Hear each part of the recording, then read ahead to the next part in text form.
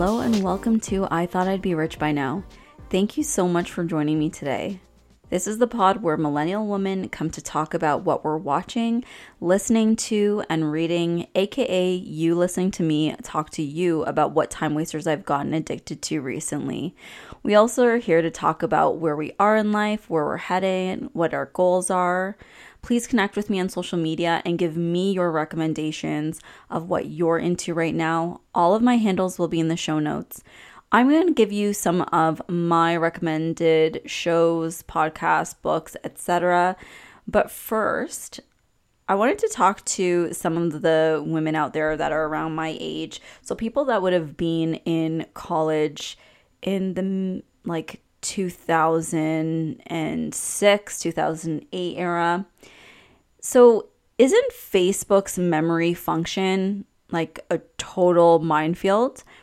That's how I feel with it, because every time I just check my app, and by the way, I really don't have anyone on Facebook anymore. I just use it for a couple different groups to connect with a few people, but that's it. But every time I go on, it's like the little prompt, see what you were doing 5 years ago, 10 years ago.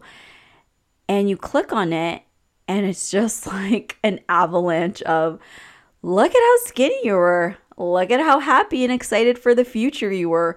Look at how life was so much simpler back then and your future seems so bright. Look at yourself. Anyways, that's at least how I feel when I use it. It can be jarring. It can be like a little shocking. At first, you're tired in the morning. You're just going on. You're starting your day. And then you just check it for 2 seconds and you're like, oh my gosh.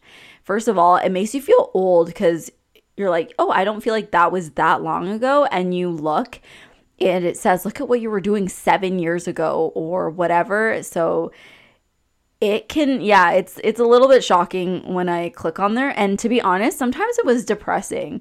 Sometimes it was kind of like, first of all, I'm always in perpetual, like, oh, I need to lose some weight. I need to get healthier. And then it's so true. How you feel right now, if you feel fat, you will look at yourself in 5 years and be like, wow, I wish I could be as skinny as I was 5 years ago. When I look at pictures of how I felt when I thought I was fat, I was like, that's my goal weight now. I'm like, why can't I just go back there? If you could go back, you would be just so proud of yourself and you would feel so good. You'd wear whatever you want. And I know that's probably how I should remind myself of that now, but it's hard to when you're in the moment. So in conclusion, I don't check out my Facebook memories until I am mentally prepared to deal with whatever I see. No, I'm just kidding. I actually find it a lot more fun to look at my memories now on Facebook than I used to. As I said, I used to kind of find it depressing. You would look back and think, oh, you know what? Back then I thought by this time in my life I would be here or I would have accomplished this. And when you haven't, it can feel a little bit sad. But I think because I'm doing this podcast and just other things in my personal life that I'm pursuing for just my own pleasure and happiness and overall well-being, you actually do feel a little bit more content with your life. You're like, yeah, I haven't accomplished certain things and I may not be exactly where I thought I'd want to be or that I thought I would be. However, it can help you just focus on the positive things in your life and how lucky I am in so many other ways instead of constantly looking back and thinking, oh, I wish I had done this. I wish I had done that. I wish I had made this choice. All we have is the present and the future going forward. Like, you can't go back. So if you're going to look back, you might as well just enjoy it, have fun, look at the old pictures, like the stupid things that you would say on Facebook, which I do, and I cringe, but you have to laugh because it's kind of like your modern day diary or journal and just reminding you of who you are and how far you've come. So I watched Bad Trip on Netflix recently. I'm not sure if any of you have watched it or if you heard about it. This is basically a buddy road trip film by comedian Eric Andre.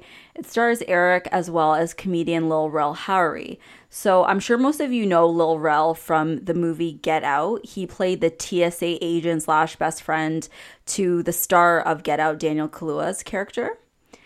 The big surprise for me in Bad Trip was comedian Tiffany Haddish, actually. I had no idea she was in the movie, so that was actually a cool surprise. Tiffany Haddish, as everyone knows, has blown up over the last few years, starting with the movie Girls Trip. Remember, that was the one with Jada Pinkett Smith. In Girls Trip, Tiffany was the bona fide breakout star of that movie. So she was like starring along all of these other big actors, and when the movie came out, everybody was talking about Tiffany Haddish. Also, she is a great storyteller. So she was on, I think, Jimmy Kimmel telling a story about her and Jada Pinkett Smith and Will Smith going out to this like swamp tour that she got on Groupon. Anyway, she's a great storyteller. That video had gone viral, so that also helped propel her to become this huge star. But most importantly, she was the whistleblower in the Who Bit Beyonce drama a couple of years ago. You should definitely research that very important story if you don't know what I'm talking about. I have never watched the Eric Andre show before, but I've seen clips of it online. So for those of you who don't know Eric Andre, who is the star of this movie, Bad Trip, and the creator, his show, the Eric Andre show, which he is most famous for, it looks like a late night talk show setup, such as David Letterman or Jimmy Fallon or Jimmy Kimmel, one of those. And he'll interview legitimate celebrities, but then, for example, he ends up naked at some point in the show, or a real life bear will walk onto the set, and like one of the ongoing gags I think of his show is that his desk is constantly being destroyed. I don't know how to explain it. Just think of his show as live action surrealism. I don't know if that's a thing, but that's kind of what I get from his late night talk show. Anyways, back to his movie Bad Trip. Bad Trip is similar to Borat, where the stars are actors and are playing out a script, but no one else around them knows that. So you're getting the real-time reactions of regular people who have no clue what's going on. So, like, not really a spoiler, but just a little bit. So, for example, when you see a character being dangled from a building, none of the bystanders below know that the person is hanging safely, not about to die. Or when a character is being robbed in a store, the onlookers, the other shoppers, have no idea that this is not a real scenario playing out. The premise of Bad Trip is that Eric Andre and Lil Rel play best friends, Chris and Bud. They go on a road trip from Florida to New York so that Chris, who's played by Eric Andre, can pursue a woman from his youth named Maria that he was in love with and bumped into recently, and she's played by Michaela Conlon.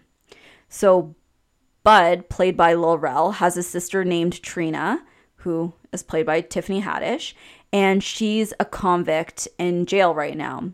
So Chris and Bud need a car, so they take Trina's car without her permission or knowledge. And this is like a ridiculous car. It's Pepto-Bismol colored.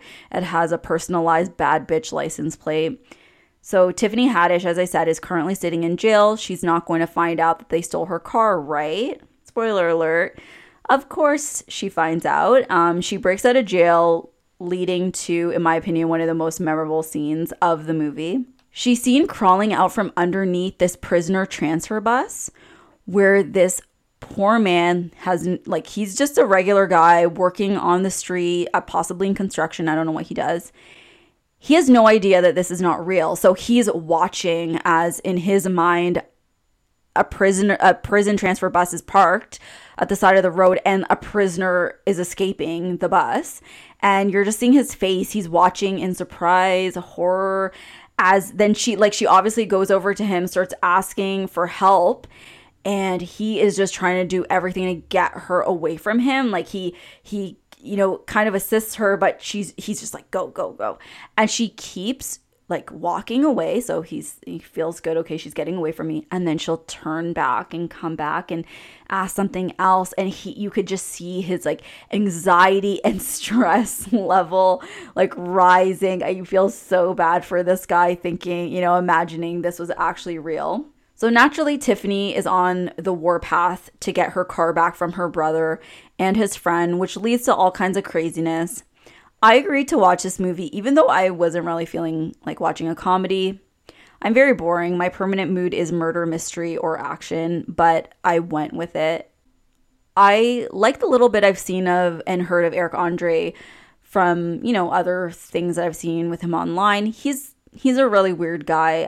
His humor is weird, but that can be a nice change from the standard predictable comedian. I genuinely laughed out loud watching Bad Trip. There are scenes that are hard to watch in a good way. There's cringe, but there's also one scene in a bar that you're like watching and you're scared for his safety, for real. It's just a really funny, silly prank movie that you should watch when you need to actually laugh. This movie wasn't too long. It didn't take itself too seriously, but the actors committed themselves to the roles, and that's what I was most impressed by.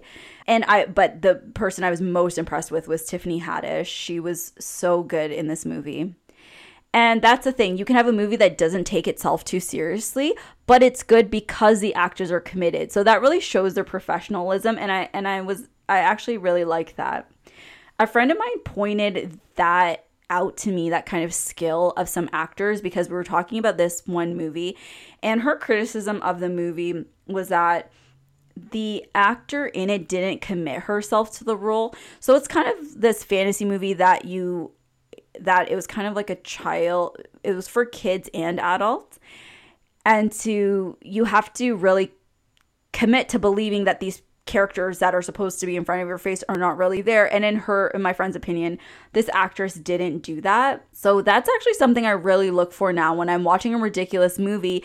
And I think that's when it's really easy to tell which movie is going to be good and which one is going to be bad. When it's done right, it doesn't matter how over the top or ridiculous the movie premise is. If you can still salvage a poorly written movie just by having committed actors, but that's not like Bad Trip. I don't think Bad Trip was poorly written. I think it was really fun. And yeah, if you want something fun to watch this weekend and you haven't watched that, I would definitely go with Bad Trip. So a show that I've been watching slowly over the past few years, but I decided to get fully caught up on recently, is Killing Eve. I think Killing Eve is a 10 out of 10 show. I don't want to hype it up too much, and I am a person that is very into TV and movies, so I can often be like, watch this was so great, it was so amazing. And I do feel like that about a lot of shows, but if you were a person that doesn't like to watch too many different things and you really just want to go with the cream of the crop, the best of the best, 100% Killing Eve is a 10 out of 10 show. This is a show from BBC America, I believe. It is a comedic thriller and it stars Sandra Oh and Jodie Comer. The main supporting actors are Fiona Shaw, Kim Bodnia, and Owen McDonald. So they have a great lead cast and they have great supporting actors. All of the supporting actors are so good. Killing Eve's premise is it follows Eve Polastri, played by Sandra Oh. Eve works for the British intelligence agency MI5. She's not a field agent. She just works in an office, and she seems to be a bit bored with her office job and average life. That's until she has a hunch that an international assassin that MI5 is tracking could actually be a woman, because they just all assume that it's a man. This hunch of Eve's changes the course of her career, her relationships, and basically her entire life. As I'm sure most people know, Sandra Oh is of Grey's Anatomy fame. She was catapulted to the small screen stardom in 2005 as Dr. Christina Yang, who remains one of my all-time favorite TV characters. TV characters are so different than characters from a movie. You can definitely feel strongly and admire a movie character, but on TV, you are literally watching this fictional life play out for years. It's specifically a show like Grey's Anatomy that's been on TV forever. And I mean, when I say forever, I mean like, 15 years or something like that. So it can feel strange when you watch an actor like Sandra Oh leave a show like Grey's Anatomy to embody a completely new and different character like the one she plays on Killing Eve. But Sandra Oh is a professional. She is talented. She is multifaceted. And above all, she's Canadian. What can't she do? When I think of Sandra Oh, I don't think of Christina Yang anymore. I think of Eve Polastri. And that is a testament to the acting ability of Sandra. That doesn't mean I don't want to watch, Dr. Christina Yang again. I 100% do. But she embodies Eve Polastri, and this show would not be what it is without her. Now to my girl, Jodie Comer. Jodie Comer plays the eccentric and fashionable expert killing machine known as Villanelle. Villanelle is an artiste with her murders. None of these boring, quick kills like a mediocre henchman might deliver. Villanelle likes creativity, and she earns the respect of Eve, the woman who's hunting her. I first saw Jodie Comer in the BBC One drama Dr. Foster, alongside one of my faves, Suranne Jones. Those who know Suranne Jones from Coronation Street back in the day, Scott and Bailey, and most recently Gentleman Jack, which I haven't yet watched Gentleman Jack, but everyone says it's really good, so will be watching that at some point. I'll jump back to Suranne on another episode. She is a powerhouse actor and deserves her own segment. I'm not sure if Dr. Foster is still on Netflix, but you should binge that first and then watching Killing Eve. There's no rhyme or reason I'm saying that, but I just watched it first, and I am happy that I watched in that order, so you should too. Jodie Comer has range. This young woman is so talented. Villanelle is one of the most fun and insane characters on screen anywhere. I think there are a lot of actors that could miss the mark or not quite embody the complexities of Villanelle and just play her pretty one-dimensional. I'm so glad that they were able to find the perfect person for this role. I hate to say it, but the Brits really do produce great actors. You always see these debates come up online, and I just have to give credit where credit is due. The United Kingdom has a really great acting indoctrination program, apparently, for their youth because they just consistently produce some of the best actors out there. Killing Eve is a beautiful show. Filming locations include England, Italy, France, and Romania. Villanelle is dressed like she just came off of the runway, and Eve looks more like the rest of us. Sandra Oh herself is gorgeous, and I'm obsessed with her hair, but her normie office aesthetic really highlights the fact that her and Villanelle are from two separate worlds. Even Eve's London home is cute and cozy and is the opposite of everything that she actually wants. I just finished season 3, and sadly it's been announced that there will only be season 4 of this perfect show. But honestly, I'm actually not too mad about that. I would personally rather see a great show like this go out at the top of its game than to limp out in season 7 or 8 after losing its shine. I'm sure most of you have watched shows like that should have died long ago, but the network, didn't do the compassionate thing and just kind of put the show out of its misery. And that really sucks if you're a huge fan of something that was once really good, because it tends to be that people will remember, anytime you talk about the show, they'll remember the negativity with the ending of the show versus all the years and good seasons that it did have. So that always sucks for, the writers and actors and people in production and the fans, because you really have invested so much of your time into a show and a storyline and characters, only to just every time it gets brought up, everyone's like, oh my god, the ending sucked, or the last season was the worst. So I am really happy for everyone involved in Killing Eve, that they have an end date and they are still, the show is so excellent to me, just keeps getting better and better with each season. So I am really looking forward to season 4, although it will be sad. but I'm sure it will be great. Children of Blood and Bone is a fantasy young adult novel that I've been wanting to read for a really long time. So long that the second and third installations of these books were released in that time. So yes, I am a procrastinator. This is the debut novel for author Tomi Adeyemi. I luckily got this book for Christmas last year and I read it earlier this year. Children of Blood and Bone, it's just this epic adventure. It follows a young woman named Zélie. She's from the kingdom of Orisha, and her quest is to bring magic back to the kingdom. The kingdom of Orisha, along with the mythology, imagery, customs, traditions in the story, are all inspired by the author's West African background, as she's Nigerian American. The book explores Zélie's struggles with wanting to rebel against her people's oppressors who have outlawed magic, while understanding that every action she takes could result in a negative consequence for her family. So it was actually so nice to read a fantasy novel that is inspired by West African culture. I would say the majority of fantasy that we consume, so think of Game of Thrones type shows and books, are inspired by European culture, which is great, and I love Game of Thrones, but it is not unusual in the slightest to see or read something that appears to have been set in 16 or 1700s England. It's really nice change to have Black characters and names and settings that are different than the standard type of characters that I usually read about. It's like, yay, we have Black fantasy writers and stories to tell that are fun and engaging and sad and thrilling and are just as good as any stories that you were used to reading in this genre. I hope to get to book 2 and 3 soon, but I do have a book list a mile long right now, so we'll see. Even if you've never read fantasy, I would suggest this book. It's an epic tale, and I love supporting young and talented female writers such as Tomi Adeyemi, although I am ridiculously jealous of her success, I can't lie. At such a young age, like what she's done, too much.